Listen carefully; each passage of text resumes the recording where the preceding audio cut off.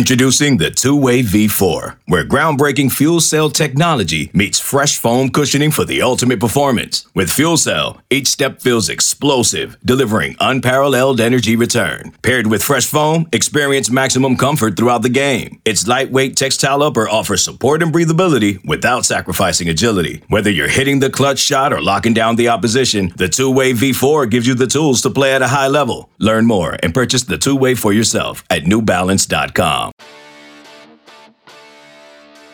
Welcome to another podcast from InsideCarolina.com, the independent voice of UNC sports. Brought to you by JohnnyT-shirt.com, the go-to provider for all your Tar Heel gear.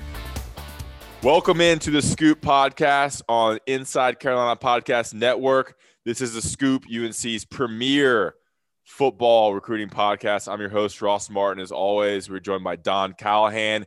We were recording this Tuesday.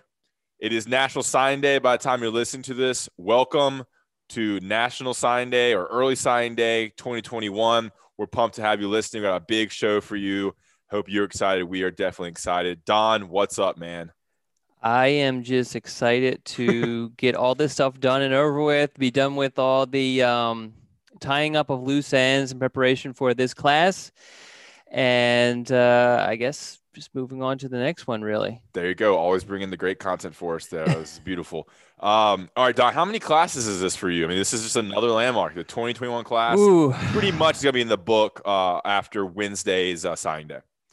Yeah, so I think my first class was 2003 with Inside Carolina. Okay. So that's what, 14? No, 17. Yeah. Or is that 18? I think if it was 13, then it would be 18. I'm not a big math guy. Well, all right, let's do it. You said three? Yeah, 3, 4, 5, 6, 7, 8, 9, 10, 11, 12, 13, 14, 15, 16, 17, 18, 19, 20, 21. How many was that? I don't know. I lost count. It was a lot. It's been a lot. Yeah. So how does this one compare? Let's get some general takeaways. Actually, and first, let's go ahead and let you know what's going on with this podcast. We're going to do a little intro here, 15, 20 minutes, talking about the class, just Don and I. We then have two really good interviews set up. We talked to Steve Wiltfong, the director of 24/7 Sports recruiting. We have a good 15, 20-minute interview with him that's going to come up next. And then following that, we talked to Barton Simmons, 24/7 Sports director of scouting, for 15, 20 minutes as well. I thought they were awesome interviews. Both provide kind of a different perspective on the class. We asked kind of different questions, a couple same questions to kind of see what their opinion was on UNC's players, national perspective of the 2021 class, recruiting in general. We got Barton on a little bit of his job as the guy who ranks the players. So really good interview. So make sure you stay on and listen to Steve Wiltfong and Barton Simmons after Don and I are done. Don? Yeah, I agree with everything you said. I thought they gave really good perspective. I liked how he dipped a little bit into what Barton actually does, because I think that there's a lot of misunderstanding on certain things, and he does a good job of explaining it a little bit. But I think we can get into a little bit more detail on a upcoming podcast at some point. But some really good perspectives, at least from a national side, on some of North Carolina's commits from both Steve and Barton. So yeah, I mean, it's great information if you want to know about this class. For sure. And look, I forgot to say this, but you can rate, review, and subscribe to this podcast, Inside Carolina Podcast. Make sure you do that. Giant T-shirt and GiantT-shirt.com are our sponsors. Definitely need to mention then. And Don, you can watch Don on YouTube. He is looking in a different direction. He's not looking at the camera.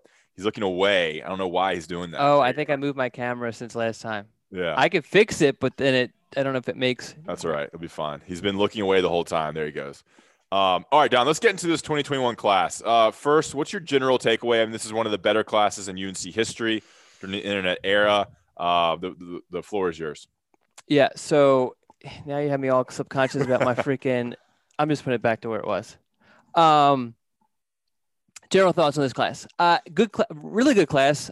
Obviously in-state heavy, which made my job a whole lot easier, especially since we were operating within a pandemic.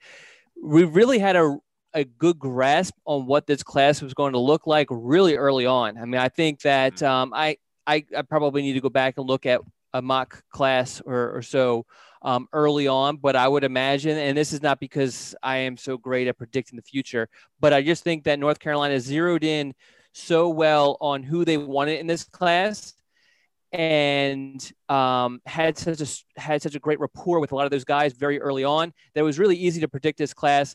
There were a couple of situations. We had Jarrett Wilson, who was committed then decommitted, and North Carolina had to fill that void eventually with Diego Pounds, and the Diego Pounds saga was kind of interesting. We also had that last outside linebacker / edge rusher position, which initially North Carolina wanted it to be Zaire Patterson. He ended up going to Clemson, and then it was going to be George Wilson. He ended up going to South Carolina, and then Travion Stevenson, who UNC liked before George Wilson.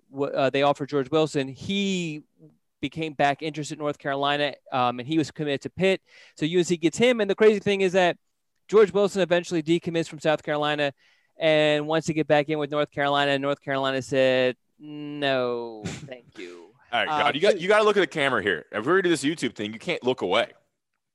Russ, do not scold me. It's kind of weird. We're doing a video interview and you're looking at the opposite direction. Yeah, it's just because of where the camera is. Okay, we'll switch it up. Oh, my God. But if I look at the camera. I don't know how hard it is to look at the camera. There you go. You're a big boy. You can do it. Yeah, but then it's like... See,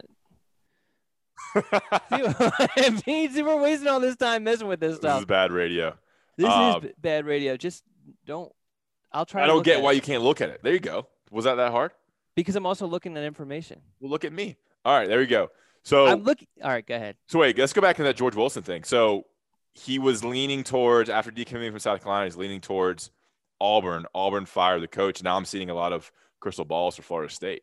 Yeah. So when he initially decommitted from South Carolina, from what I gathered from sources, is that North Carolina was a school that he initially looked at. And then North Carolina eventually kind of decided, hey, we are comfortable with where we're at this class, and, passed them by. And then Auburn. Now, would have Auburn passed North Carolina after a couple of weeks? I mean, that's certainly possible. Mm-hmm. But yeah, I just don't. I think the best way to put it is North Carolina this second time around said no, thank you. Gotcha. Well, let's move on to people who are going to be in this class. Yeah. You mentioned kind of how it went, and you were kind of leaning toward this take that it was all done, by the summer and even kind of before then. I mean, there was no drama this fall, really. Like, when did Diego Pounds committed in September 25th? That's the last commitment, right? No, Bryce Nesbitt committed. That's right. Sorry, December 1st. Okay, so you had Bryce Nesbitt, who they kind of targeted all along, and then Diego Pounds were the only ones that would happen during the football season, and much of that was because nationally there just weren't a lot of visits and movement because there are no official visits. They didn't get to bring in maybe that elite guy from out of state, and vice versa. A lot of these guys didn't get to visit other schools. I think some of these players maybe would have made maybe one or two other visits before announcing, but everything was kind of sped up because UNC targeted so many people, and they locked down this class really April, May, June. In my perspective, is that kind of how you saw it happen? Yeah, I mean, before the pandemic hit, North Carolina had 9 commitments, which ultimately ended up being half of their commitment list, their signee list. And I really believe, UNC was in it with a lot of these other guys during the pandemic, but I think the pandemic really helped kind of because in a lot of those situations, North Carolina was the only school that these kids visited. Why are you laughing? I don't know if you can hear it. My phone has been going off and I can't reach it. Can you hear it? Yeah. Okay. You're messing up a lot on the tech side today. This is awful. I'm sorry. Yeah. It's charging the opposite side, and I can't obviously get up. Live podcasting. All right, continue. All right. So North Carolina was one of the schools that a lot of these kids visited, and some of these other schools that they wanted to visit. J.J. Jones, for example, wanted to visit Georgia, and I mean, who knows how much interest Georgia had in him, but that visit never happened. Bryson Nesbitt wanted to visit UCLA. Again, it probably didn't matter, but he did make a quarantine visit. The visit experience, I'm sure, would have been better had he been able to hang out with the coaches and even officially visit. But the fact that he didn't, you got to look at it as it helped North Carolina. And so really, I mean, obviously UNC had some obstacles and had to adjust how they approach things. But really, I think the pandemic, they were one of the schools that kind of benefited from some of the aspects that came out of the pandemic from a recruiting standpoint, obviously not from a health standpoint and all that. For sure. I mean, they had so many good in-state players, and that's not going to be the case every year. It just kind of the stars align in terms of them going and targeting the very talented in-state players for this cycle, and a pandemic striking that did not allow a lot of these guys to go make other visits. It had to stay local, and they were already in with these guys, and they already had most of them committed kind of March, April, May. And to go by the numbers here, UNC's class right now, we're recording on Tuesday afternoon, number 12 in the nation, number 3 in the ACC. They have 18 signees, 1 5-star, 11 4-stars. 15 of the commits are in state and 3 are out of state. And the out of state ones, you have a guy from Tennessee, so it's a border state, Eli Sutton from Brentwood Academy in Brentwood, Tennessee. You have J.J. Jones from Myrtle Beach right down the road, not too far of a drive. J.J. Jones, the talented wide receiver. And lastly, Travion Stevenson out of Hampton, Virginia, which we've kind of talked about multiple times, how that area of the Tidewater, VA area is UNC is one of the closer colleges when you compare it to Virginia Tech or Virginia, NC State, UNC, Duke are all relatively close to the Hampton Roads kind of area, Roanoke Rapids. Yeah, so the only I guess outliner with all of that is Eli Sutton. Yeah. Because I mean, Myrtle Beach, I mean, most people in North Carolina go to vacation Myrtle Beach. So it's not that far. Virginia Beach, we talked about a bunch, is basically closer. North Carolina is closer to Virginia Beach than even the major schools in the state of Virginia. So, and then obviously the 15 in-state guys, which we're including Kobe Paysour, even though he spent his senior season at Gaffney so that he can play. So I mean, it helped North Carolina's cause an awful lot that it really didn't have to venture very far for any of these recruits. Hey, where did your boy Yusuf Mugabil go? Florida. Okay, cool. Interesting. Which is, you want to talk about, that's kind of the opposite of what we're talking about with J.J. Jones and with Travion Stevenson, is that, Yusuf is actually in North Carolina, but you kind of feel like he's not, you know what I mean? Because he's so far away. And I remember when I went by his school, I tried to figure out what's the best way, so I'm not like traveling all day and night just to get to this kid's school in the middle of nowhere. And what ended up working out best was when I went to the Atlanta opening regional. Yeah, it's close to Atlanta. Yeah, it's like only like a couple hours from Atlanta. I hit it up on my way back home, and it was only like added like a couple hours to my trip. So it's just kind of crazy. That's a comparison. That's a real interesting part of the state. I mean, I worked out there for 2 summers in the Anahalo. Where at? I worked in the Anahalo River as a rafting guide, and it's a couple, 30 minutes, 45 minutes from Murphy, maybe a little farther. But I mean, that's just so far west. I mean, far west of Asheville. I mean, it's hard to get there. And then it's close to Georgia, it's close to Tennessee, all that stuff. And Atlanta's kind of northern Georgia, so it makes sense. Yeah. Okay, let's get first of all, if you're listening to this and you're listening in the morning on Wednesday morning, signing day, we are live streaming from Don's house at the Man Tower. The Man Tower. Not just Don's house, not Don's living room, not Don's pantry, the Man Tower. 6:45 a.m. If you're listening in the morning, if you're listening at some point when you wake up, if you have a chance, go to Inside Carolina, find the live stream link. It's gonna be on Inside Carolina's YouTube, and you can watch on both our message boards. And we're gonna kind of just hang out for 3-4 hours as the national letter of intents roll in for UNC and get all that set, and kind of be working and coordinating stuff. And Don will be giving live analysis, and we'll have live chatter live from the Man Tower with the Inside Carolina 2021 signing day live stream. Don, thoughts? I'm actually more curious to get your thoughts because you're the one who's all right. So let me get my thoughts. I'm excited because I think it's going to be a cool little thing. It really doesn't add too much to our workload because we're going to be working while the stream's going on and just kind of adjusting. And I'm kind of excited because I don't know what to expect, and the fans are going to get a chance to kind of see what happens. We have fans. We do have fans. What what are your thoughts? Are you anxious? I just want to make sure we're all safe. Priority That's right. one, That's a safety. big part of it. So a lot of it. So just in case we have some people who are trying to catch us being hypocrites, there was a lot of COVID protocols put in place to the Man Tower in order for this to work in a pandemic. Yeah, I've been quarantining.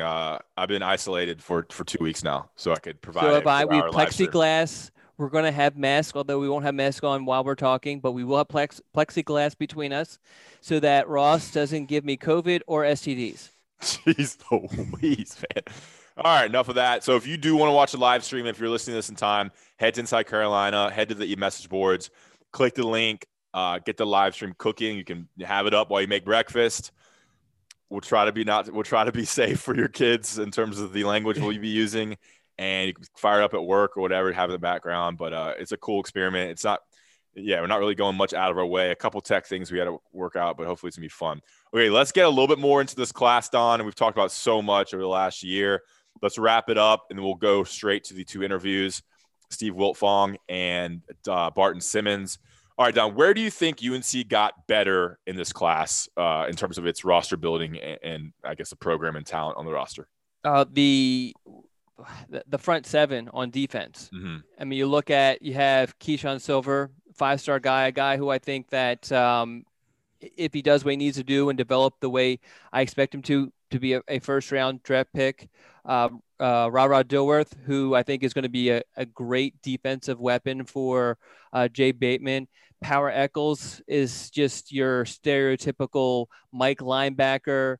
If you think about whatever vision you have of a Mike linebacker, just knocking the snot out of offensive players, the cold, that sort of thing. That's Power Eccles right there. I mean, he's been Vance High School has had the best defense in the state of North Carolina the past couple of seasons. They won the state championship, played for it the year before that, and Power Eccles was the best player and the leader of that defense, if that says anything. You also have Javari Ritzie, who similarly to Keyshawn Silver has all the tools. We actually ran an Inside the Commitment on Javari Ritzie earlier this week, which is fascinating as far as just his background and everything. But one of the interesting things that I didn't know was that this kid was a quarterback up until his sophomore season. So he's only played 2 years of defensive line. So obviously he has a lot to learn, and that just kind of speaks to what sort of ceiling he has. DeAndre Boykins, another kid who just a pure athlete who I think will be molded to be a great player for North Carolina, likely as a nickel. So that's not technically the front seven, but it kind of sort of is.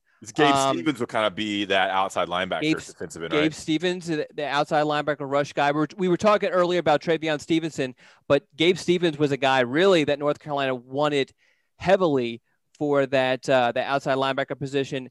And got him very, very early on, so we don't talk about him a whole lot. But, I mean, he's another kid who's a super athlete, actually played corner for a little bit, but has obviously grown into, a hybrid outside linebacker defensive end, so he fits perfectly. Just a lot of really good players in that front seven from North Carolina, but really throughout. UNC got better. Everyone's going to say that today. Every school is going to say that today, but I really think North Carolina got better a lot in a lot of different positions.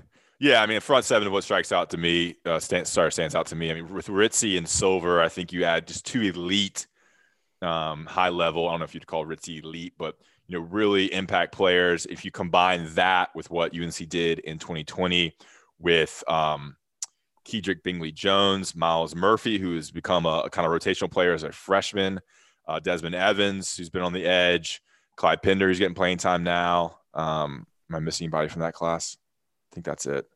But, a stacked defensive front, you add Ritzie and Silver, then you're looking at, the 2022 season is going to be that's what kind of the defense is going to be, I think, elite. And then, of course, Dilworth and Eccles. And I think secondary-wise, too, what they did last year in the secondary with Grimes and Conley, And Grimes is supposed to be part of this class. Exactly. We don't talk about that but enough you've either. heard about that 1,000 times over the weekend watching the game. Yeah, well, yeah. You know, because that's all they talked about was just how he's supposed to be a high school senior and blah, blah, blah. Yeah, for sure. So, and yeah, I mean, talking to Domtavius Nash, man, I like what he can bring as well. And then I think the second area they got really good is the skill positions on offense. I mean, we're covering like a lot of things. That's pretty much everything. But Drake May, he's an elite quarterback. We throw that word elite around a lot, but he's a top 60 guy in the nation, one of the best quarterbacks in the class. You'll hear Wiltfong talk about Drake May a lot. And then, I mean, I think Gavin Blackwell, I know you're high on him. And then JJ Jones, Bryson Nesbitt, and Kobe Passor. I mean, you have 4 pass catchers there, all with good length, speed, and athleticism. Yeah, I'm a big fan of JJ Jones. Also, we did a game evaluation of him earlier this week. Also, and he has 2 fabulous plays that kind of just shows what he could potentially do. One where he broke a tackle. Put a juke move on a defender and then ran, like 50 yards down the field for a touchdown. Another where he made this spectacular grab where it was almost one-handed and knocked it down to himself and used his concentration to still make the grab, even though he had a defender draped on him. So I agree. JJ Jones is going to be a great player. And as you mentioned, I'm a big fan of Gavin. Definitely going to be a yapper out there, which I always love. You love that he talks shit. Okay. And you've talked high about Caleb Hood. And you'll hear, not to give away too much, but Steve and Barton both have some strong comments about Hood and what he could potentially do. And we assume that he's going to play running back. So you have Hood coming in at running back, and you have Kamara Edmonds, another kind of forgotten player in my mind, who's a 4-star guy. There's so many 4-stars, we forget about him. Whereas in previous classes, the 4-stars are kind of rare. So you lose track. Yeah, 4-stars everywhere. One weakness I would say in this class is just Eli Sutton is the offensive tackle along with Diego Pounds. Those guys are good ranking wise. I always want them to oversign, and I think UNC needs to start getting elite offensive linemen, top 100 kids that can be difference makers. I think that's where UNC has kind of lacked in the last couple of years. Your thoughts there? Anything? Yeah, I agree with you. Both of those guys had the physical tools. But are more finesse sort of blockers at this stage of their careers. And you kind of have to have a little bit of a meanness. And I'm not sure that neither one of them have shown that in their film to date. And maybe that changes in college where they have to kind of fight a little bit for playing time. Whereas in high school, they basically, Pounds has only played a couple of years also. And so basically with his size, he just shows up and he's the best player on the field most Friday nights. It's obviously going to be different in college. For sure. All right, Don, that's all I got. Is there anything else you want to talk about with this class? We've covered it, constantly for the last year, I felt. And we've touched on every commitment pretty much. We touched on the developments class, and really sitting here on Tuesday, looking ahead to Wednesday, there's really no drama. There's no surprises. Well, we hope there's no drama. Yeah. Well, there's no expected drama. Well, so yeah, if there is, we might have to do an emergency podcast. Yeah. Last year with Clyde Pinder, like kind of going into the week and that day, we were waiting for Clyde Pinder to kind of be fully committed, and that lasted throughout signing day, right?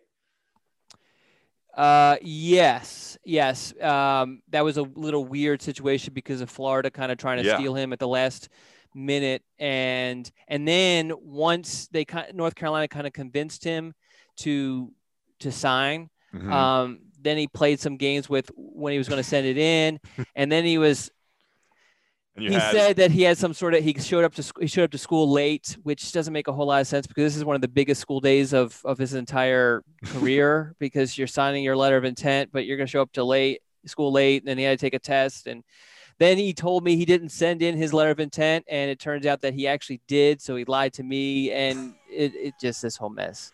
Never lied to Donnie Scoops. Yeah. And you had Tim Brewster just tweeting through it. Yes, Tim Brewster. So yeah, usually there's some drama. Do you miss Tim Brewster? Oh yeah, I love the guy. I love. You miss his tweets? I miss his tweets. Are okay. Yeah, his tweets are fire. Sitting next to Mac Brown, going up I-85, just smiling ear to ear. Like what? Changing a tire on 85, heading to Charlotte. We have the answers to the test, but not the questions. Yeah, just like so funny. I mean, I like Tim Brewster. I'm a family friend of the Brewsters. Let's see what else. I was gonna say something. Oh yeah, with drama. Like usually in the past, having covered a couple signing days myself, you have maybe an announcement going on where one guy's picking between 3 schools. So that kind of draws. You have the announcement at 2:00, and it kind of draws a lot of traffic, and you're kind of covering the announcement. That was that receiver that Gunnar Brewer was going for. I remember had a big announcement. He picked Auburn. Do you remember that wide receiver like 4 years ago? Was it maybe 5 years ago, honestly. God, I'm trying to think of who it was. Yeah. But you have things like that where so I think it's important. There's none of that this year. Well, yeah, for North Carolina, there's not. But I think it's important to mention that it is going on at other programs, though. They're dealing with that. And I think some of that, too, is just how Mac Brown operates, or his preference for how he attacks recruiting. And he did this at Texas too. He wants his class wrapped up as soon as possible. And I've had a lot of different sources kind of mention it's kind of known, but just the extent of it and just the pressure there is to get the class wrapped up so quickly so that it can move on to the next one. That's why I think we're going to see, a couple commitments pretty quickly right after signing day.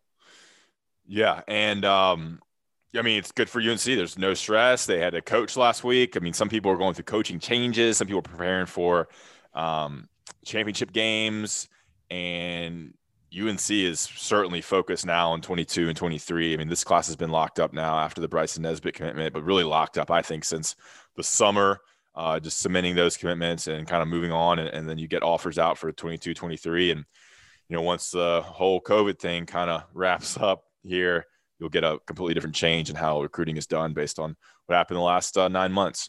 All right, Don, anything else, big boy?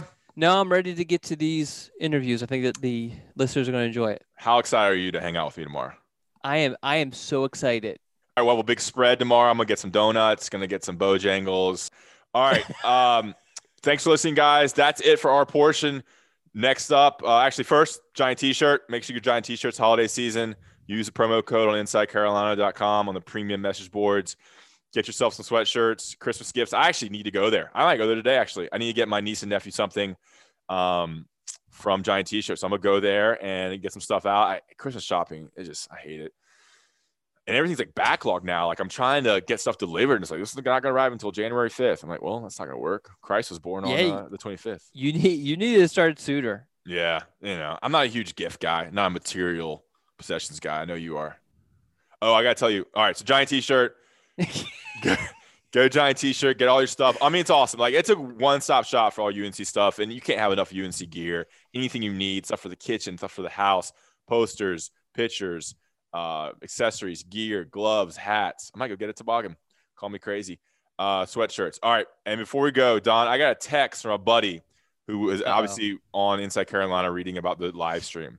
And I'm going to read every text he just sent me. He's a big fan of the podcast. His name is Wayne House.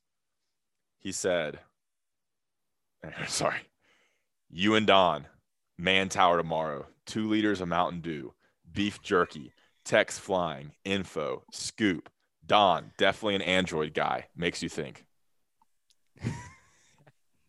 Not sure what all that means. Yeah. All right, guys, enjoy the rest of the podcast. We have Steve Wiltfong and Barton Simmons. We appreciate you listening to Scoop. Happy National Signing Day. Okay, picture this. It's Friday afternoon when a thought hits you. I can spend another weekend doing the same old whatever, or I can hop into my all-new Hyundai Santa Fe and hit the road. With available H-Track all-wheel drive and 3-row seating, my whole family can head deep into the wild. Conquer the weekend in the all-new Hyundai Santa Fe. Visit HyundaiUSA.com or call 562-314-4603 for more details. Hyundai, there's joy in every journey. eBay Motors is here for the ride. Remember when you first saw the potential? And then through some elbow grease, fresh installs, and a whole lot of love, you transformed 100,000 miles and a body full of rust into a drive that's all your own. Look to your left. Look to your right. It's official. No one's got a ride like this. There's nothing else that sounds like, feels like, or looks like the set of wheels in your garage. With over 122 million parts, you can make sure your number one ride or die stays running smoothly, so there's no limit to how far you can take it. Brake kits, turbochargers, engines, exhaust kits, roof racks, LED headlights, bumpers, whatever your baby needs, eBay Motors has it. And with eBay Guaranteed Fit, it's guaranteed to fit your ride the first time, every time, or your money back. Plus, at these prices, well, you're burning rubber, not cash. Keep your ride or die alive at ebaymotors.com. Eligible items only. Exclusions apply.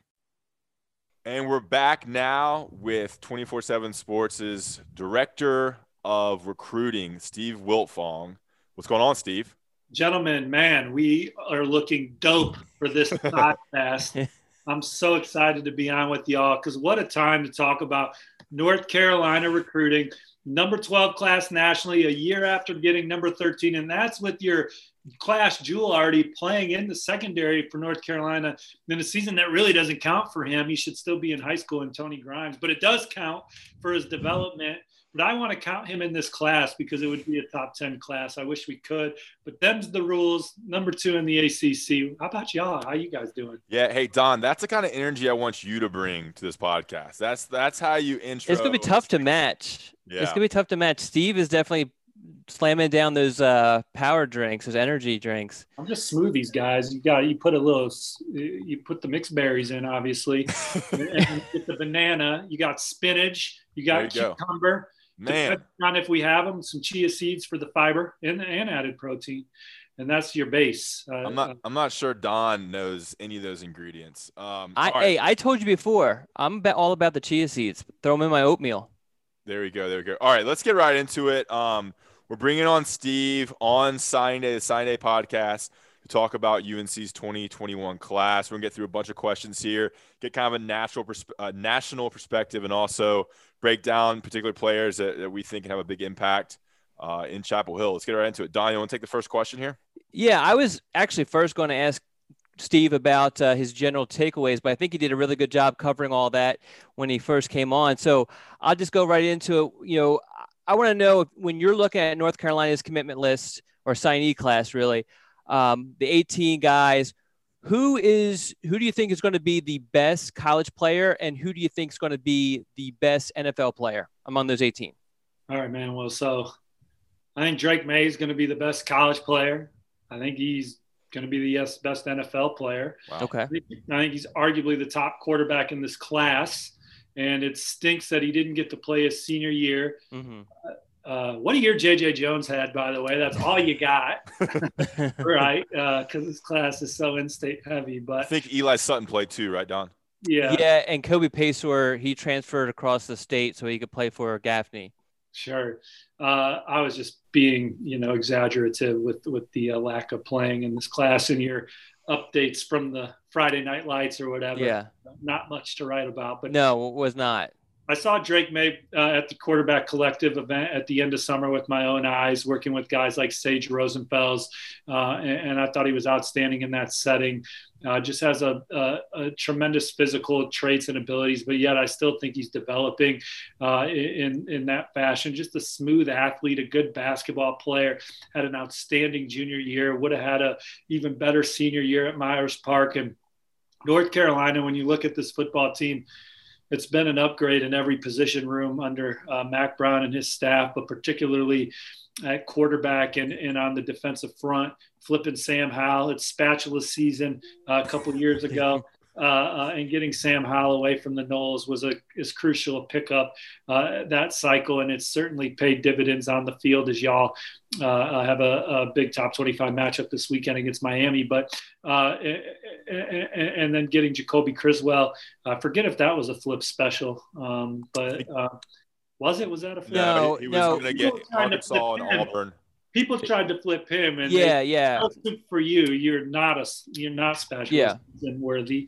And then they have Drake May coming behind. So I think he's terrific. But man, I mean, you could really point to a lot of guys in this class that are going to be special, and they're going to need them next year. A lot of these guys are going to play early, and it's going to be a youth movement. And with that, you're going to have a talented football team that might drop a game or two that they're not supposed to, like Florida State this year. But I think in the long run, once this culture is completely in order and the talent is completely injected into the program, we're going to see North Carolina playing for games that really matter week in and week out. So let's stay on quarterbacks here for a second. How is Drake May different than Sam Howell coming out of high school in terms of, obviously physically they're different, but in terms of just like as a quarterback, throwing, accuracy, that kind of stuff? How are they different? Well, I mean, first and foremost, I mean, like, Drake May is just so much bigger than Sam. Yeah. I mean, I guess Sam's thick though, and Sam's like built like a catcher, like Kyle Schwarber almost, but maybe a little taller than Schwarber. But Sam Howell was a really good high school baseball player. He's a multi-sport kid that, as a senior, had an unbelievable senior season, and so the data shows that quarterbacks getting drafted high had outstanding juniors and senior years of high school football, and that's box checked for both Sam Howell and Drake May. Drake May obviously, again, only had the junior year, but he would have been prolific. You start to kind of forget something. Like Sam Howell, I saw him live a bunch, saw him at the Adidas 7-on-7 National Championship, saw him at the Elite 11 finals. He was just always in the upper echelon of the performers. Saw him at the All-America Bowl for a week, just a gritty, tough, hard-nosed competitor in addition to the traits he brings to the field. I think see the game slowly, particularly did on the high school level. The high school defenses were in slow motion, and they were able to basically do what they want to do. For Sam Howell, he was able to slow it down quickly in Chapel Hill. We'll see if Drake May has that capability, especially without all those snaps this year. Now, on the flip side, Drake May is not going to be counted on early. So how much valuable snaps can he get as your scout team quarterback going against what should be a pretty damn talented young defense in practice, getting them prepared for whoever their opponent is in the weeks to come? And I know Drake's going to come in with the mindset to compete and win the job, but you got to get him a ton of scout team snaps to make up for the senior year, to get him the feel of the game and all of that. And in my opinion, next year, so when his number's called, he's ready to go. All right, well, let's go to kind of the opposite side. You kind of mentioned the top group there with Drake May. What's a sleeper and underrated player that you think maybe is in the bottom of this class you think will have the best career at UNC? Well, there's not very many underranked guys in this class. J.J. Jones is a kid that we have as a 4-star at 24/7 Sports. He's a composite 3. Mm-hmm. He goes out as a senior, 52 catches for 1,017 yards and 13 touchdowns. Excuse me. So he is a guy that I think is going to be uber productive, and obviously he's going to have some talented players that throw him the football. Bryson Nesbitt's another who we have as a 4-star. Who is he a composite 3? No, he's a composite 4 also, but 6'6", 235 pounds, comes from outstanding lineage. With his dad having a long NFL career. And did his mom play soccer in college? Who was that? Nesbitt, yeah. His mom played soccer for South Carolina. You're not paying attention, Don? So for all we know, maybe she was the best athlete of the two. And you can't go, there are not many pro options that are very lucrative on that side. So, so anyway, he comes from great genes, cloth, what have you. And he's a guy that I think his team was kind of terrible. Were they terrible, Don? Correct me again. Terrible is a tough word to throw in, but yeah. I mean, I don't think anyone would argue with that too much. Well, he's got a bright future, and I think at North Carolina, he's really going to come into his own. There's a ton of trait there. I have 2 guys I want to ask you about. North Carolina did a really good job in the prior class on the defensive line, and they brought in 2 more blue chip guys, 4-star defensive lineman, Javari Ritzy, and then a 5-star guy, Keyshawn Silver. We haven't asked a whole lot of, because you came on a couple of times and we've talked about Ra and a couple of other guys, we talked about Drake a bunch, but I haven't asked you a lot about Keyshawn Silver. I'm really interested to kind of get your take on him and Ritzy. Well, so you asked me who I thought would be the best college player and best pro, and I went with Drake May. Mm-hmm. But that wasn't like an easy decision, even though I answered the question so quickly.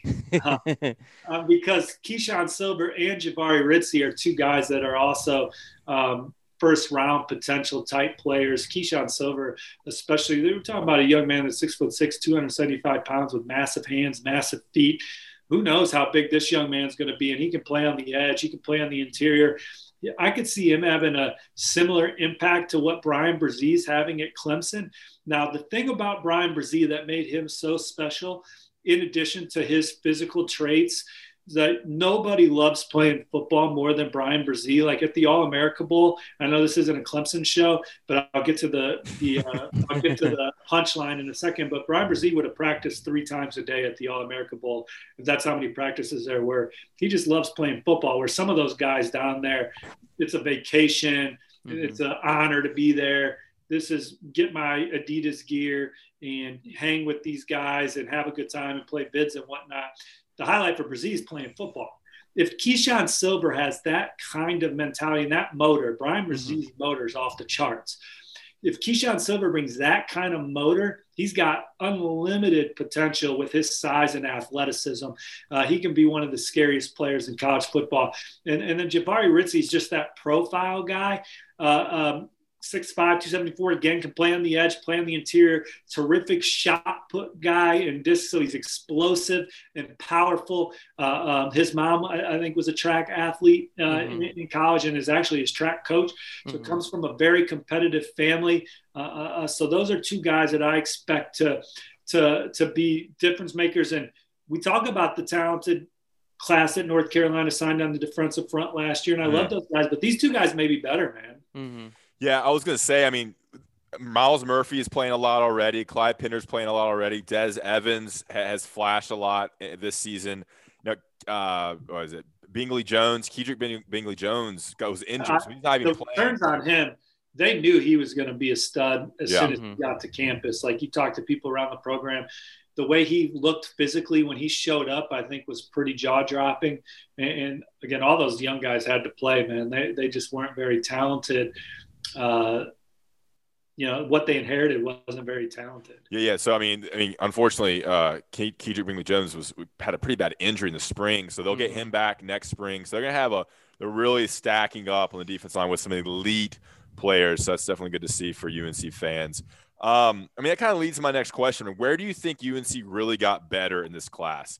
They obviously got the quarterback they wanted, and we've already spoken on that, but what position group or what side of the ball do you think you can really point to that UNC improved and enhanced their roster in the 2021 class? Well, again, I think it was across the board. I think there's a standard now at North Carolina that they're going to play championship level football, and the culture's in place. But culture can still really only get you so far. You got to have some Jimmies and Joes that can do some things. And last year's class and this year's class, they've elevated particularly. Offensive line's maybe the one place where I'm skeptical. Yeah, because I think that they've added speed and physicality on all 3 levels on defense, and I think that they've landed guys that can score on one touch on offense.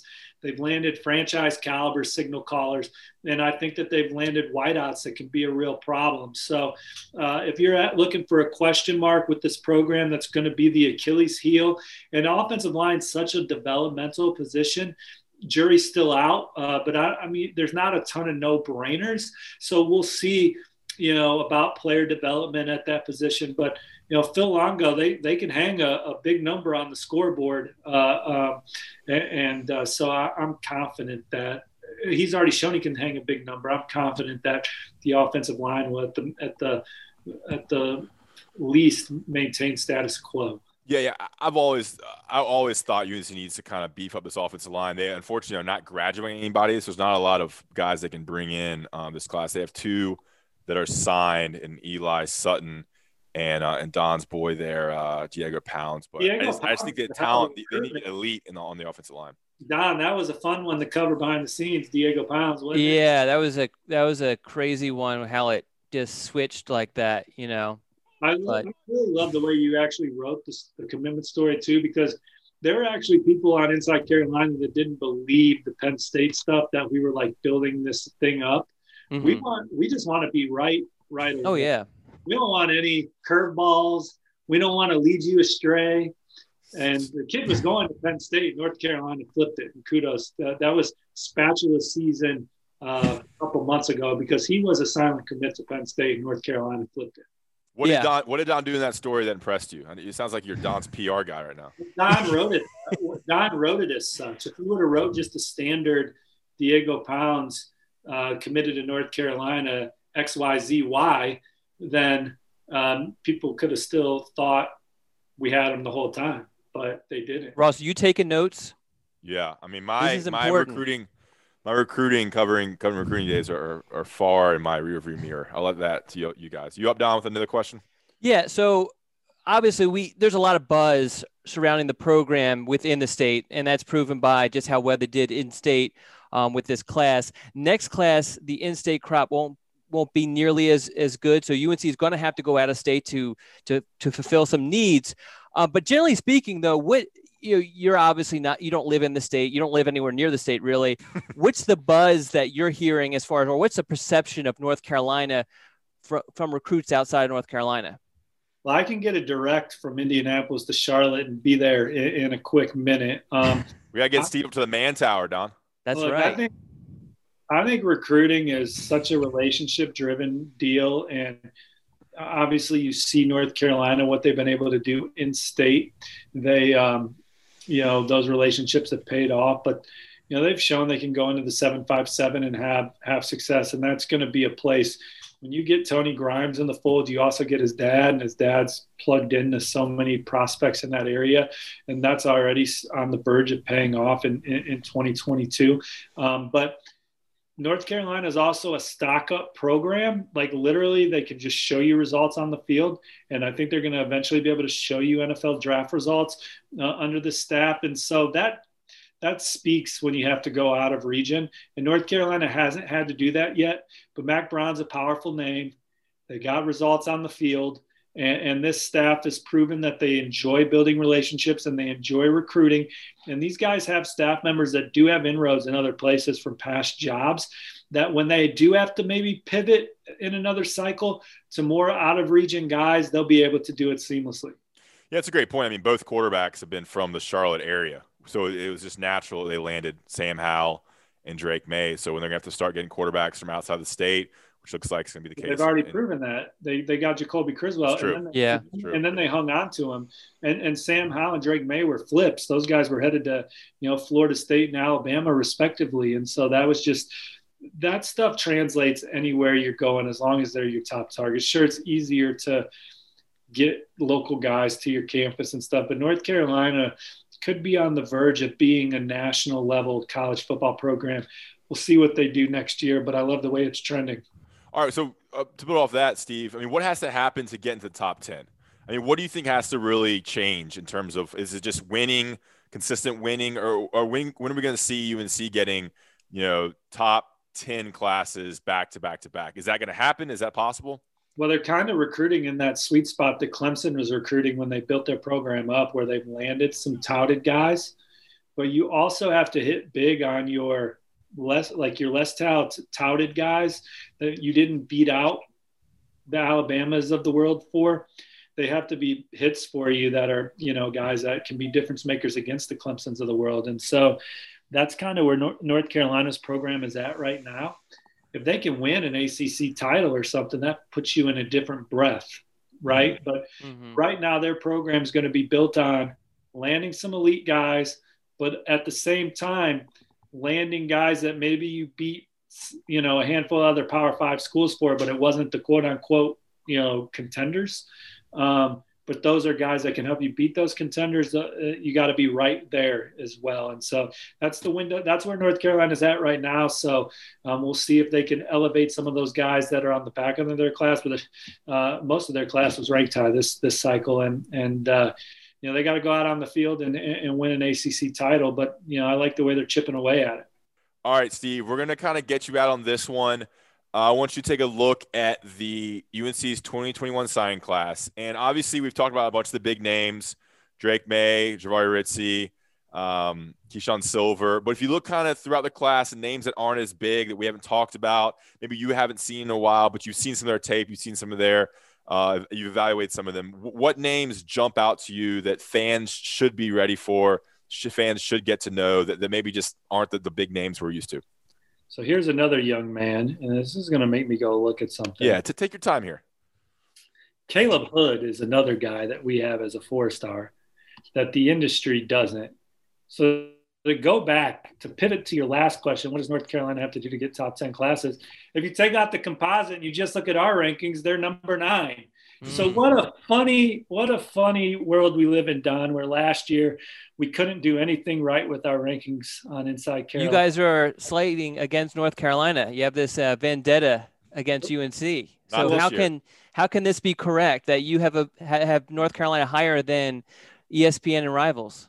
Well, we have them 9 this cycle, and I just want the love when it's deserved, when the hate is – I mean, I'm good with the hate too. Y'all are passionate, but bring us the love when we got you at number 9. And Caleb Hood is another one that, like, this kid's just a great football player, and he's a tremendous athlete, and his dad comes from good pedigree, like several other people in this class. And I just don't see how Caleb Hood is not a major impact player during his time at North Carolina. I mean, he's physically going to be ready to go when he gets on campus. He's going to be one of the most athletic players on the team when he gets on campus. I think he's a high IQ kid as well. He's made plays under center on the high school level. I'm excited to see where North Carolina puts him and see what he does. And Don, you think he's going to be a running back, right?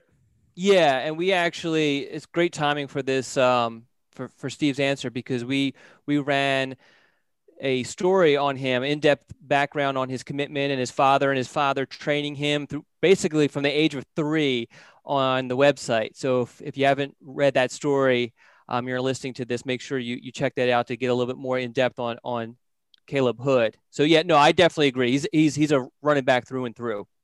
Your guys' rivalry with NC State could get fun because they got a pretty fun team coming back next year too, and they have a sleeper good recruiting class. So I know I think you guys served them up pretty good this year. Mm-hmm. So I know on your guys' end, you guys want to keep that rolling, but they kind of bounce back this year and have a good class coming in too. So looking forward to maybe this North Carolina NC State rivalry being must-see TV when typically do they play on rival? I don't even know what week they play. Is it typically on rivalry week also? It's so buried. Typically, but not this year. But the thing too is that the in-state recruits this year were so good that UNC could dominate like they did. And there were just so many leftovers for NC State. I know this is going to sound like a shot at NC State, but it's the absolute truth. I mean, NC State got some guys that UNC just didn't have room for. They were like legit dudes. No doubt. Well, I'm just looking for it. That game could be 2 top 25 teams towing the white line next year and be one that I actually know what time it starts and plays on Saturday, when you're also got the Iron Bowl and Michigan, Ohio State, and Notre Dame and USC and some of them other games that are typically played on that weekend. Yeah, I think NC State had a very surprising season this year based on where they're expected to finish. And I think UNC fans want to keep Dave Doran in Raleigh as long as possible. He's kind of becoming pretty mediocre with some ups and some downs. So we'll see. They've only had one 10-win season in their whole history of football. So it's not like, I mean, like you say, mediocre, like Dave Doran's actually been pretty damn good based on past. Yeah. They had 2 9-win seasons back when they had that sick defensive line 3-4 years ago. All right, Steve, we appreciate your time. That was great. Enjoy the rest of National Signing Day. Don, any parting words for Steve? No, I just always appreciate Steve coming on here. We got to have him on more frequently this coming cycle. You guys are the best, and I'm so glad that I got to put a blazer over a hoodie. That's right. That's a very underrated look. Yeah, we're looking stylish today. All right, good stuff. We appreciate it, Steve. We'll be right back with more on the Scoop podcast. Take care, y'all. And now we bring on Barton Simmons, the director of scouting for 24/7 Sports, to join us, talk about the 2021 UNC signing class. What's going on, Barton? What's up, guys? How are you? Signing day plopped right here in the middle of basically the regular season. Kind of hectic, but we're good, man. How are y'all? I'm great. I'm great. Good stuff. I'm always good when I'm on the road on the call with Ross. That's right. Ross is the highlight of my week. Ross the legend. Ross's shout out by Mac on the Zoom calls just gives me so much enjoyment. Yeah, and I mean, a little background here. I mean, Barton and I used to work together in the office, so I know Barton decently well from, I guess, 2 or 3 years in headquarters. I'm assuming y'all aren't going in on anymore, are y'all? I haven't been in the office since February, I think. Wow. Is anyone going in? Pate goes in a little bit to record things from time to time. We're actually moving downtown. Office headquarters are moving downtown Nashville. So next time you visit, you'll be able to stumble right out the front door and onto Broadway if you want to. Yeah, Barton's a Nashville legend too. Grew up in Nashville. When I was working there, I would love National Signing Day because we have a huge buffet. We have Andy cooking pancakes. We have breakfast brought in, lunch, dinner, champagne. It was awesome. And I would go back even when I moved to Chapel Ross Hill. loves free food. So if it's free, it's for Ross. I think they know what it was. I think they know that there too. All right, let's get into it here. We have a couple questions here for Barton. First of all, I mean, Barton does the rankings, a lot of the rankings for the prospects for 24/7 Sports, him and his team. I just wanted to ask kind of that process, and now that we're at the culmination of this class, or I guess February is actually the culmination. Can you kind of go into that process for you and your team and ranking each prospect in these classes at 24/7 Sports? Yeah, I mean that's a loaded question. It's sort of, I'm not sure which way to attack it. It is obviously a very in-depth process. I mean, we're literally ranking thousands of kids, like 1 through thousands, and so it is. There's a lot of. There's a fan perspective where you see your commits and this guy moved down and this guy moved up, and it's very narrow in terms of the way you look at it, and not that it should be anything other than that, because that's what you're interested in. But obviously, from our perspective, we've got a much broader view, and we've got so many prospects to try to pull from. And I get a lot. Part of my job is just sort of be the whipping boy on rankings day. And look, I'm sort of the face of the rankings, and I get a lot of heat, and I understand it. And that's no complaints. It is what it is. But it's not my rankings. I chair the committee in which a lot of different opinions are bandied about. We try to gather as much feedback as we can from our network.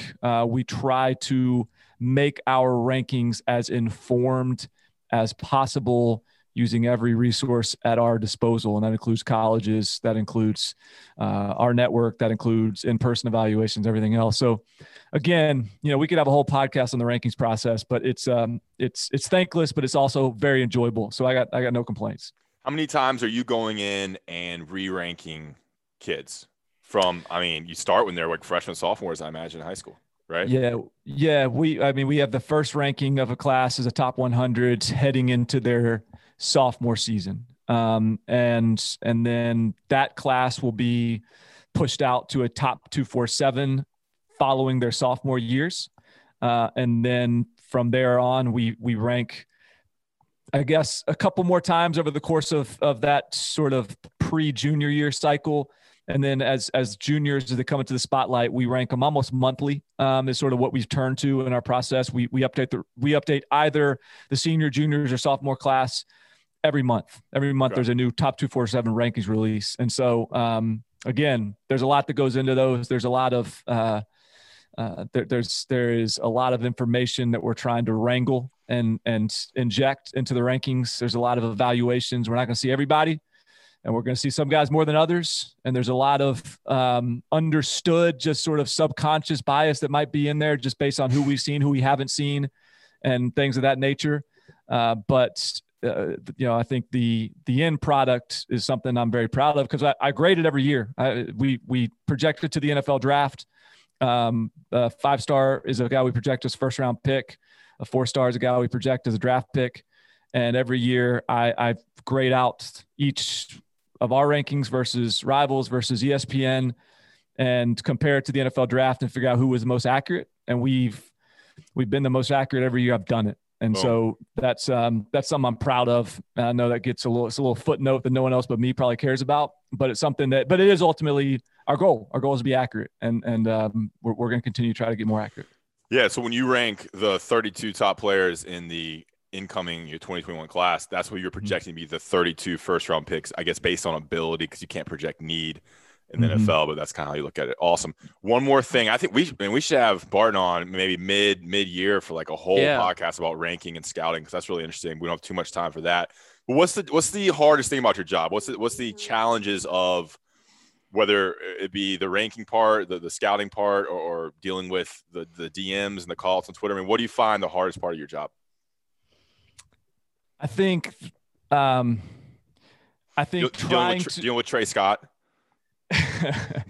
I think honestly, it's just trying to because ultimately, it's impossible for us to put together an honest product where we are moving guys around. I think the hardest part is the battle of trying to be accurate in our rankings, and the accuracy and the attempt and the sort of striving for that accuracy, and the inevitability of like the bitterness that's going to cause. Because like if it was up to me, we would not if we didn't care about just sort of informing the users, but all we cared about was accuracy, then I wouldn't release a ranking until January after their senior seasons, right? But the process to get there is what really sort of pisses people off, and the need to drop a guy from a 4-star to a 3-star because we want to be accurate while still acknowledging the guy's still a good player. Like those sort of things, being forced to on a message board to tell a fan base what I don't like about a guy who was ranked 50th in the country. Like that, those sort of questions are just like, well, I mean, he's one of the best players in America, but you moved him down from 30 to 50. Yeah, you're right. I did, but he's still the 50th best player in America. Like those sort of binds that we are sort of forced to get ourselves into based just on the process of ranking players is frustrating. And it's rankings days typically aren't that fun because people are just, posting memes about me or whatever, but it is what it is. And it's, we'll take the good with the bad. Yeah. It's like people that complain and do all that stuff, they also pay our bills. So it's kind of like the hardcore fans that care are the ones the reason why we're doing this and the reason why we have these crazy message boards and crazy recruiting followings. Don? True. We appreciate them. That's right. Yeah. Before we get to UNC's actual class, I did have one more question about the rankings. This year was unique, to say the least, for you. What were some of the challenges kind of working, things that were, I guess, taken away from you as far as abilities to rank certain guys? What were, I guess, some of the most difficult things to overcome? Well, I anticipate this being our least accurate rankings we've ever had. Okay. I mean, and that's just honest, because we've had less opportunity. We've had less access to the critical tools we need to evaluate. Now, I'll say this. I think in the early going, when there was no camps and no combines and we weren't on the road and the typical process was disrupted for us, this is back in the spring, right? I think coming out of that spring, we might have had our most accurate rankings in that relative to other rankings we've had released in that time period, because it forced us to dig back in on junior film in a more comprehensive way than we ever really had time to, frankly, before. So there's a give and a take. If you're on the road, you might be discovering some more guys, you might be adding context to players, and being able to unearth some players that you wouldn't otherwise have that opportunity to when you're sitting at home. But again, the time and energy we put into digging into junior tape probably served us well in a way that is we've had difficult, we just don't have, there's only so many man hours in the day. But to go basically a full calendar year now without really any extensive in-person evaluations. Now, we've had some guys on the road and they've seen some games this fall, and those have been helpful, certainly. And there's been some camps across the spring and summer. So I'm not acting like we haven't seen anybody, but to the level we typically do, And now look at North Carolina. Like we have no senior tape on these guys, in California, maybe they play in the spring. We'll see how that even goes, but there's just the lack of in-person evaluations, the lack of information, the information deficit we're working with. And even we really lean a lot on information that we're getting from college coaches, and the information they're getting that is advantageous to us is seeing them in camp, testing them, running 40s, getting their height and weight. All that stuff that's just a whole funnel of information that we don't have access to. And so there are definitely challenges in this cycle. And we're going to do the best we can. And I still think we'll put out a good product, but there's no question. I mean, we'd rather it to be the other way, where we can feel even more informed. Sticking to the difficulty theme, when you look at North Carolina's 18 signees, who was, I guess, the one guy that was the most difficult to evaluate and rank? I would say probably Dilworth. Okay. Because I think guys like him, there was frame question marks there. And there's athleticism, which is not a question at all. And I think anytime you've got a player like that, like there's a really wide range of possibilities, I think, with him. Like he could be a first-round draft pick. It wouldn't shock me if his body develops in the right way, if he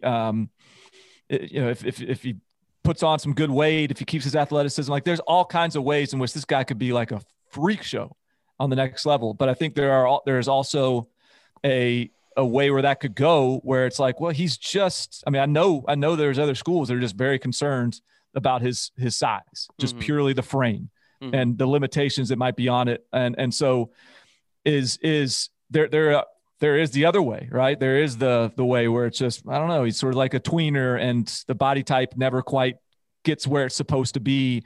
And so I think because of that, it is a little hard. Like we could have him way too high, or we could have him way too low. And it's just sort of a matter of perspective in terms of what you like and what you're looking for and what you think you can do. But a lot of it is just about how he's going to project and develop over the next 2 or 3 years.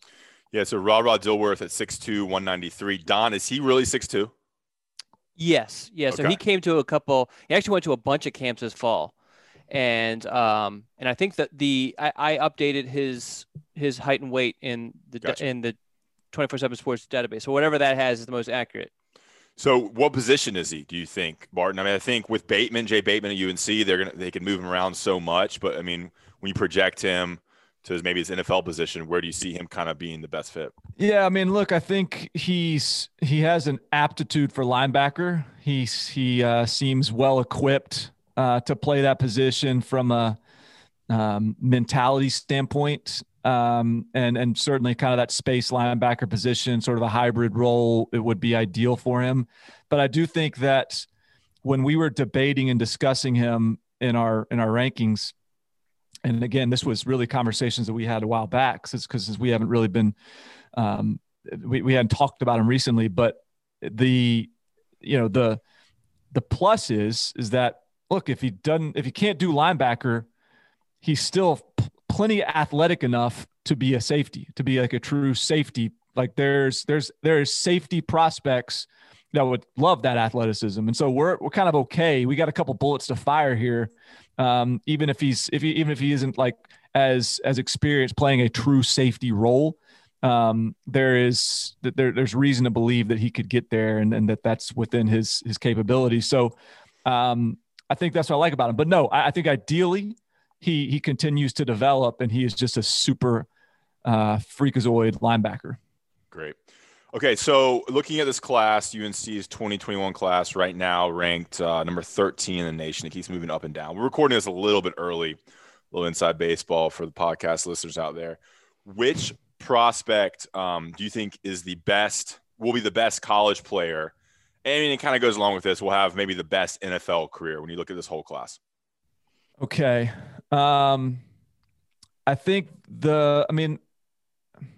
I guess the answer to both of those questions could be the same guy, right? Of course. Yeah. The guy that I think has the highest ceiling in this class is Keyshawn Silver. And by the way, as I'm talking, you guys let me know if you agree or disagree. I want to hear if you all have different opinions. I'm a huge Keyshawn Silver fan, and I have been for a long time just because of his size and his athleticism. I've seen him move in person. He moves really well. He reminds me like mentality and personality wise. He reminds me a little bit of Eric Ebron, which obviously is a completely different position, but just a little bit of immaturity, I guess, but not in a bad way. Just a little goofy, little. Got a little dog in him. Got a little dog in him, right? No, I'm not. I mean, Eric Ebron was what, top 10 pick? You know, that's what I'm saying, he's got a little mentality of like a that good mentality. You worry sometimes if he takes it serious. Not like he's going to be slacking off and eating during practice, but definitely a goofiness. Definitely will play around sort of thing. You can see it on Twitter. But I mean, as far as like the tools, I mean, he has as much tools as any guy coming out of North Carolina that I can recall. I think he plays a position where that critique doesn't worry me as much. Yes. You know, like, hey, look, all you got to do is just, you know, hey, know what your stunts, your games are. You know, you're on the line of scrimmage, pin your ears back and get the quarterback or just, you know, just punch what's in front of you. I mean, I know that simplifies things a little bit too much, but it is, I think that's a guy that is, and look, I say this a lot, and I think this is for me, an important tool in what, how you like other athletic settings that you can see these guys in especially rather than just straight up highlight film. The thing that sells me on Keyshawn Silver is his basketball clips. Yeah. The explosiveness, the suddenness, the twitch, the just like quick leapability. That stuff is off the charts for a guy that big. And I feel like he's scratching the surface. Like, I think there's a long way to go for him. And so maybe there's a lower floor on him than some other guys in this class, but he certainly has, to me, the highest ceiling and the guy that can make a lot of money if he channels things the right way. Yeah. And he's a guy who really would have benefited from a senior season. You know, you just need another season of playing. There's a couple guys in this class like that. Honestly, it's kind of disappointing. I mean, I thought about that too with the Nesbitt kid, a tight end. Yeah. I mean, that's a guy that could have used a senior season. Yeah. But yeah. So going to the opposite question, you know, when you're looking at this class, who do you think are the sleepers or sleeper in this from North Carolina's signees? We're kind of that with someone like kind of below the ranking of like 278, which would put you below kind of Nesbitt and Nash. Yeah. So I'm just looking at the commit list, which is using the composite ratings. Yeah.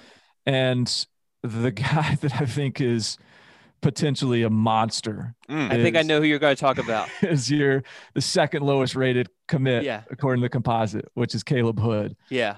I am very disappointed that we don't have senior film to watch with him because he has tested like a monster. Like, he's got the verified numbers that point to the athleticism. Secondly, if you just look at it on film and look at the way he's put together, he is an impressive dude. And again, another sort of thing that I really value when looking at these high school players, it's great if you can go out there and you look sharp in the old ladder drill. You know, if you play 7-on-7 every weekend and you're really good at your wide receiver position and all that, that's great. But I love it in high school when a guy is just a better athlete in whatever he's doing than everyone else. And that's what it feels like with Caleb Hood. You know, he plays quarterback. He's quarterback film's not bad. And just the things he can do athletically, and, you know, he's used to hold the ball in his hands. He's used to being in the spotlight. I think that dude could be really, really good. Well, I wonder how much of his rankings were affected by the fact that all of his film basically is of him at quarterback, and especially the fact that prior to his commitment, he wanted to, or the perception was he was going to play quarterback. I mean, do you think that hindered him at all?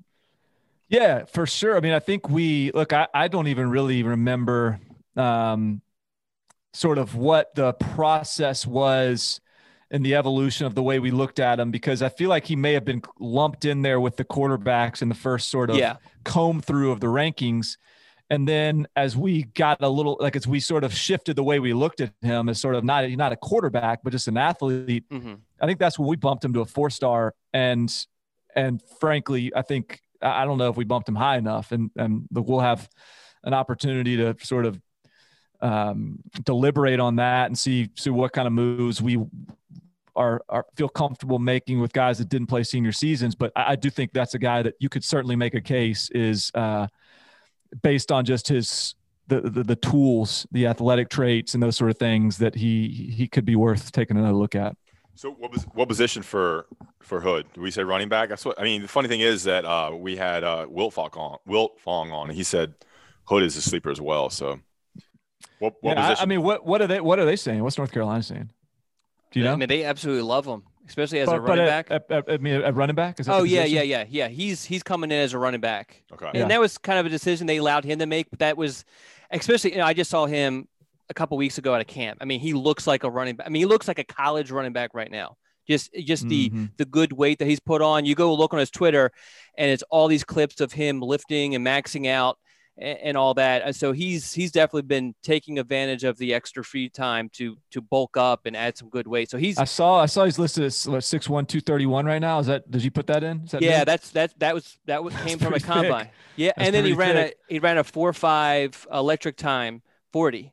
Yeah. So, I mean, that's scary right there. I mean, obviously that's a dream linebacker right there too, if he wants to do that. But at running back, that's pretty strong as well. Funny thing is, Don is like 6 foot, like 240, but it's not all good weight. All right, let's move on here. All right, quarterbacks, Barton. Obviously, they're signing Drake May. We have him ranked. Let's see here. It's 57 high, 6'5", 210. That high 4-star area. Could you compare him to what they have in the quarterback room right now with Jacoby Criswell, who came in last year, and of course Sam Howell, because they'll overlap by 1 year. And so what are they getting in Drake May, and how would you compare him to Criswell and Howell?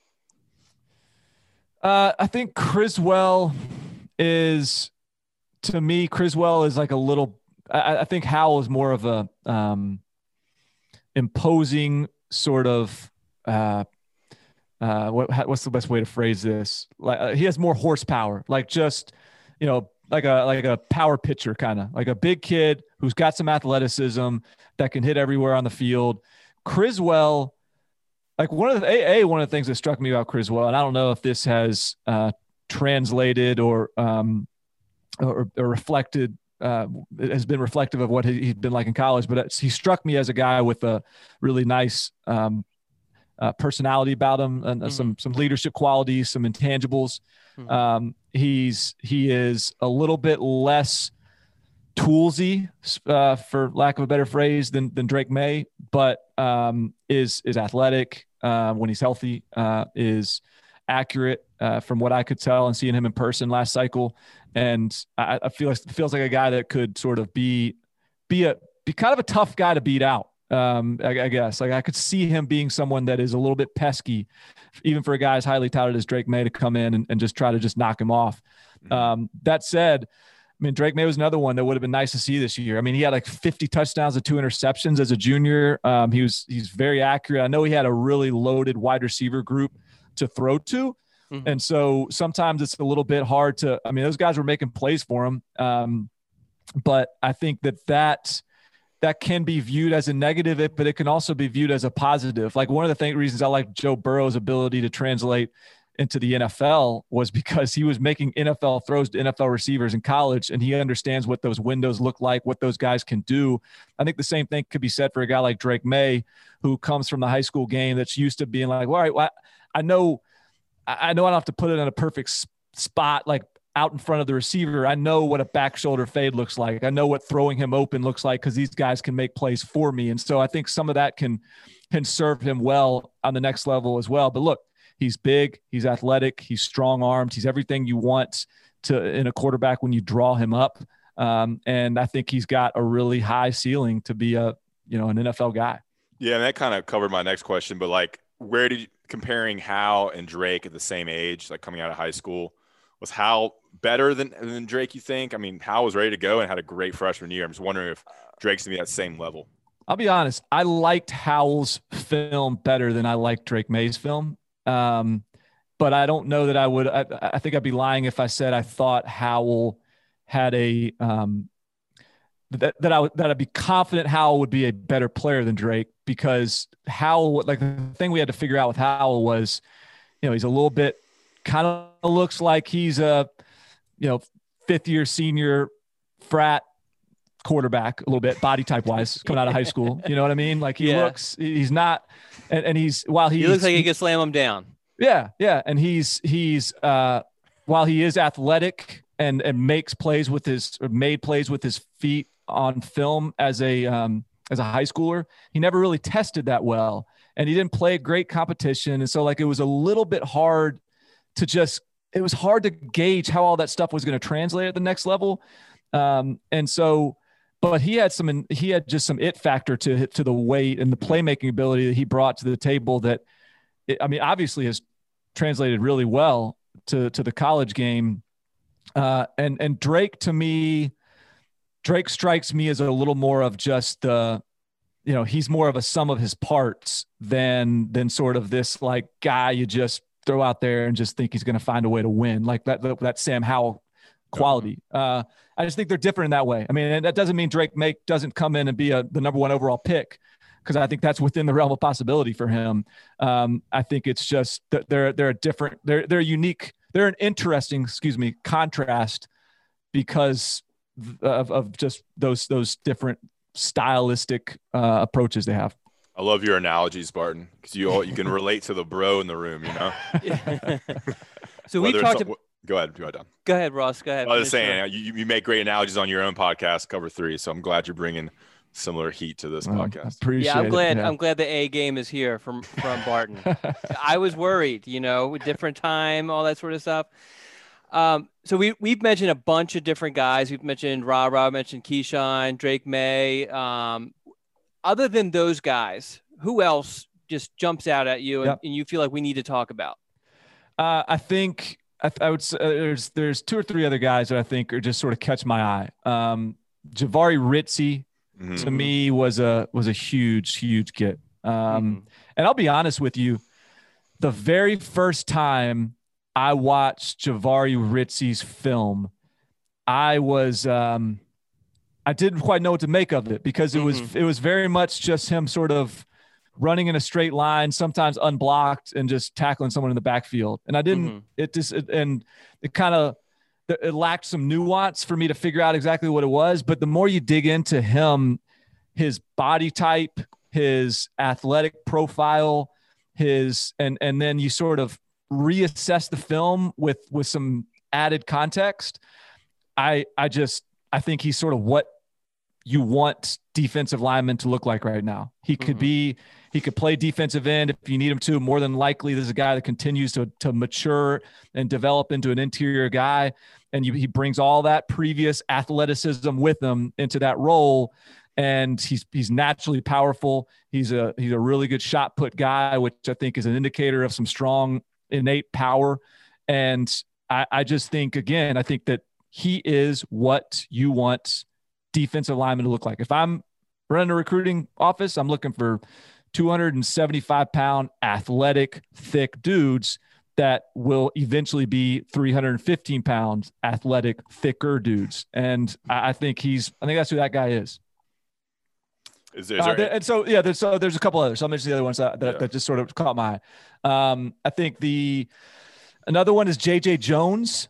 That's a guy I actually, just before we jumped on here, he's got some seniors film. And so I wanted to just make sure I sort of caught up on that a little bit. And I just sort of like what you got there. He's a big bodied guy, He's got 1,000 yards receiving this year on 20 yards a catch. Great ball skills, bunch of one-handed catches on his tape, but he can really, as a big guy, he can sink his hips and get in and out of his routes really effectively. And I think you see a lot of, for a big body, for a bigger receiver, you see a lot of him, like he utilizes that size. Like he protects the football when it's in the air and attacks it with body control and ball skills that allow him to make difficult covered catches. And so I think that was a really good get. And then I think the other one that's a little bit of a lower rated guy, that is one that, again, we were anxious to see as a senior, and is Diego Pounds. I mean, I'm sure that's probably another one y'all aren't surprised to hear me say. I mean, I think he's a really good player. Mm-hmm. He's an 89 rated guy for us. Not that I think that's, dramatically off, but you could certainly make a case he's a 4-star. Mm-hmm. And I just think he's the body type, the athleticism, the punch. I mean, these things are all there for him. And so that's another one that, again, he would have had we would have taken a close look at him with some senior tape. Yeah. He definitely had some questions that, I mean, even UNC, they waited to offer him until they actually needed an offensive lineman. And it was because they wanted to see him in the spring, which they couldn't do it. And then they wanted to see him in the summer, which they couldn't do. And then they wanted to see him in his senior season, which they couldn't do. So yeah, there's definitely some questions, and you aren't the only one. Mm-hmm. Awesome. I think that's about it. So I'm going to get you out here on one last question, Barton, a kind of off-topic question here. Yeah, before I got to warn you, all it says is Ross special question. So I have no idea what this is. I'm scared for you, Barton. Is it related to backyard pickup basketball? It might go there. I just want Barton's take on, we hung out almost 4 or 5 days a week for 2 years. I want your take on the first time you met me, our experiences. Could include. We used to play basketball at the CEO's house. It's probably my highlight from working 24/7 Sports. It's kind of before. I felt like it was before it was really big, like before the CBS acquisition. We used to go like, all right, afternoons off, let's go play basketball, and we did that for a couple springs there. But what's your perspective on the Ross Martin experience for you in Nashville? Well, I will let the listeners in on Ross's basketball game. He has got a super Euro basketball game. Like so many, like, how did he get his footwork to do that? And like hook shots and like kind of just using his length. He's a tall guy, probably played a lot of church league center. Yeah, and that's exactly right. and he is crafty. He is crafty around the lid. I'll give him credit for that. I think at my did we try to set you up with one of my at the time girlfriends? Maybe it was my wife at the time. One of her friends. Did we try to set you up at one point? I'm not sure, man. I don't think it went very far. The report I got back was that I don't know if this was me though. I want the report. I want to hear the report. The report I got back was something like, that he's one of those jokers. That's just a player. Like he's not interested in a serious relationship. I actually do not remember that. Well, it was short lived. It didn't get very far. Yeah. What's funny is like you were kind of started your relationship with your wife kind of during that time when I was there, because I think you got married right before I left almost. Yeah, you missed a good run, man. I know. I was hanging up the cleats at that point, but it was a good little stretch before you got there. Your Broadway nickname was like Cat. I was at a bar once, and like they're like the freaking band guy was like, "Hey, Catfish," and I was like, "Who's he talking to?" And I look behind, it's Barton, because Barton's from Nashville, so like all the bands and all the bartenders know him, so he had a reputation around the bars. Just put in daily deposits, hard work, night after night. Sometimes you get to know the right people. Yeah, the games were awesome. I mean, it was pretty competitive because our CEO played in college. Barton's a college athlete. Clint Brewster, shout out, college athlete. And then you have some of like the tech guys come play. Those games sent me into retirement though, because I got a hard. Were you in the game when I got a hard foul and I got put on my back, and that was the beginning of the end for my back. And I don't play. I don't do much of anything anymore. Yeah, yeah. I mean, there were like some fights. You had like remember Charlie would fight with Samir. The two nicest guys out there in the world were going nose to nose. It was so funny. Right. Competition, baby. That's right. All right. Good times. Barton, this is awesome. Hopefully our listeners enjoy that. We're going to close the podcast now, guys. So thanks for listening. Don, any words? No, I appreciate Barton coming on, and I do agree with what Ross said earlier. We need to have Barton on in a couple months once the dust settles, talk about some ranking stuff and the 22 class. I'm happy to come on. Thanks for having me on. And I'm always very open and welcoming to shed a little light and transparency on our rankings process. The more, the better. I think the more people understand the different dilemmas of the process, the more they're willing to grant us a little bit of a leeway. So thanks for talking. All right, guys. Thanks for listening. All right. Thank you. Thanks for listening to another podcast from InsideCarolina.com. Brought to you by JohnnyT-shirt.com. Where to go for your next Tar Heel gear purchase. It only takes 2 minutes of sheer horror. A new Paramount Plus original docuseries. We were dealing with a serial killer preying on elderly women. A cold-blooded killer hidden in plain sight. He's suffocating people with the pillows. Leaving corpses all over Texas. How did it happen? I was responsible for her. The guilt is immeasurable. They covered it up. Pillowcase Murders, now streaming exclusively on Paramount Plus.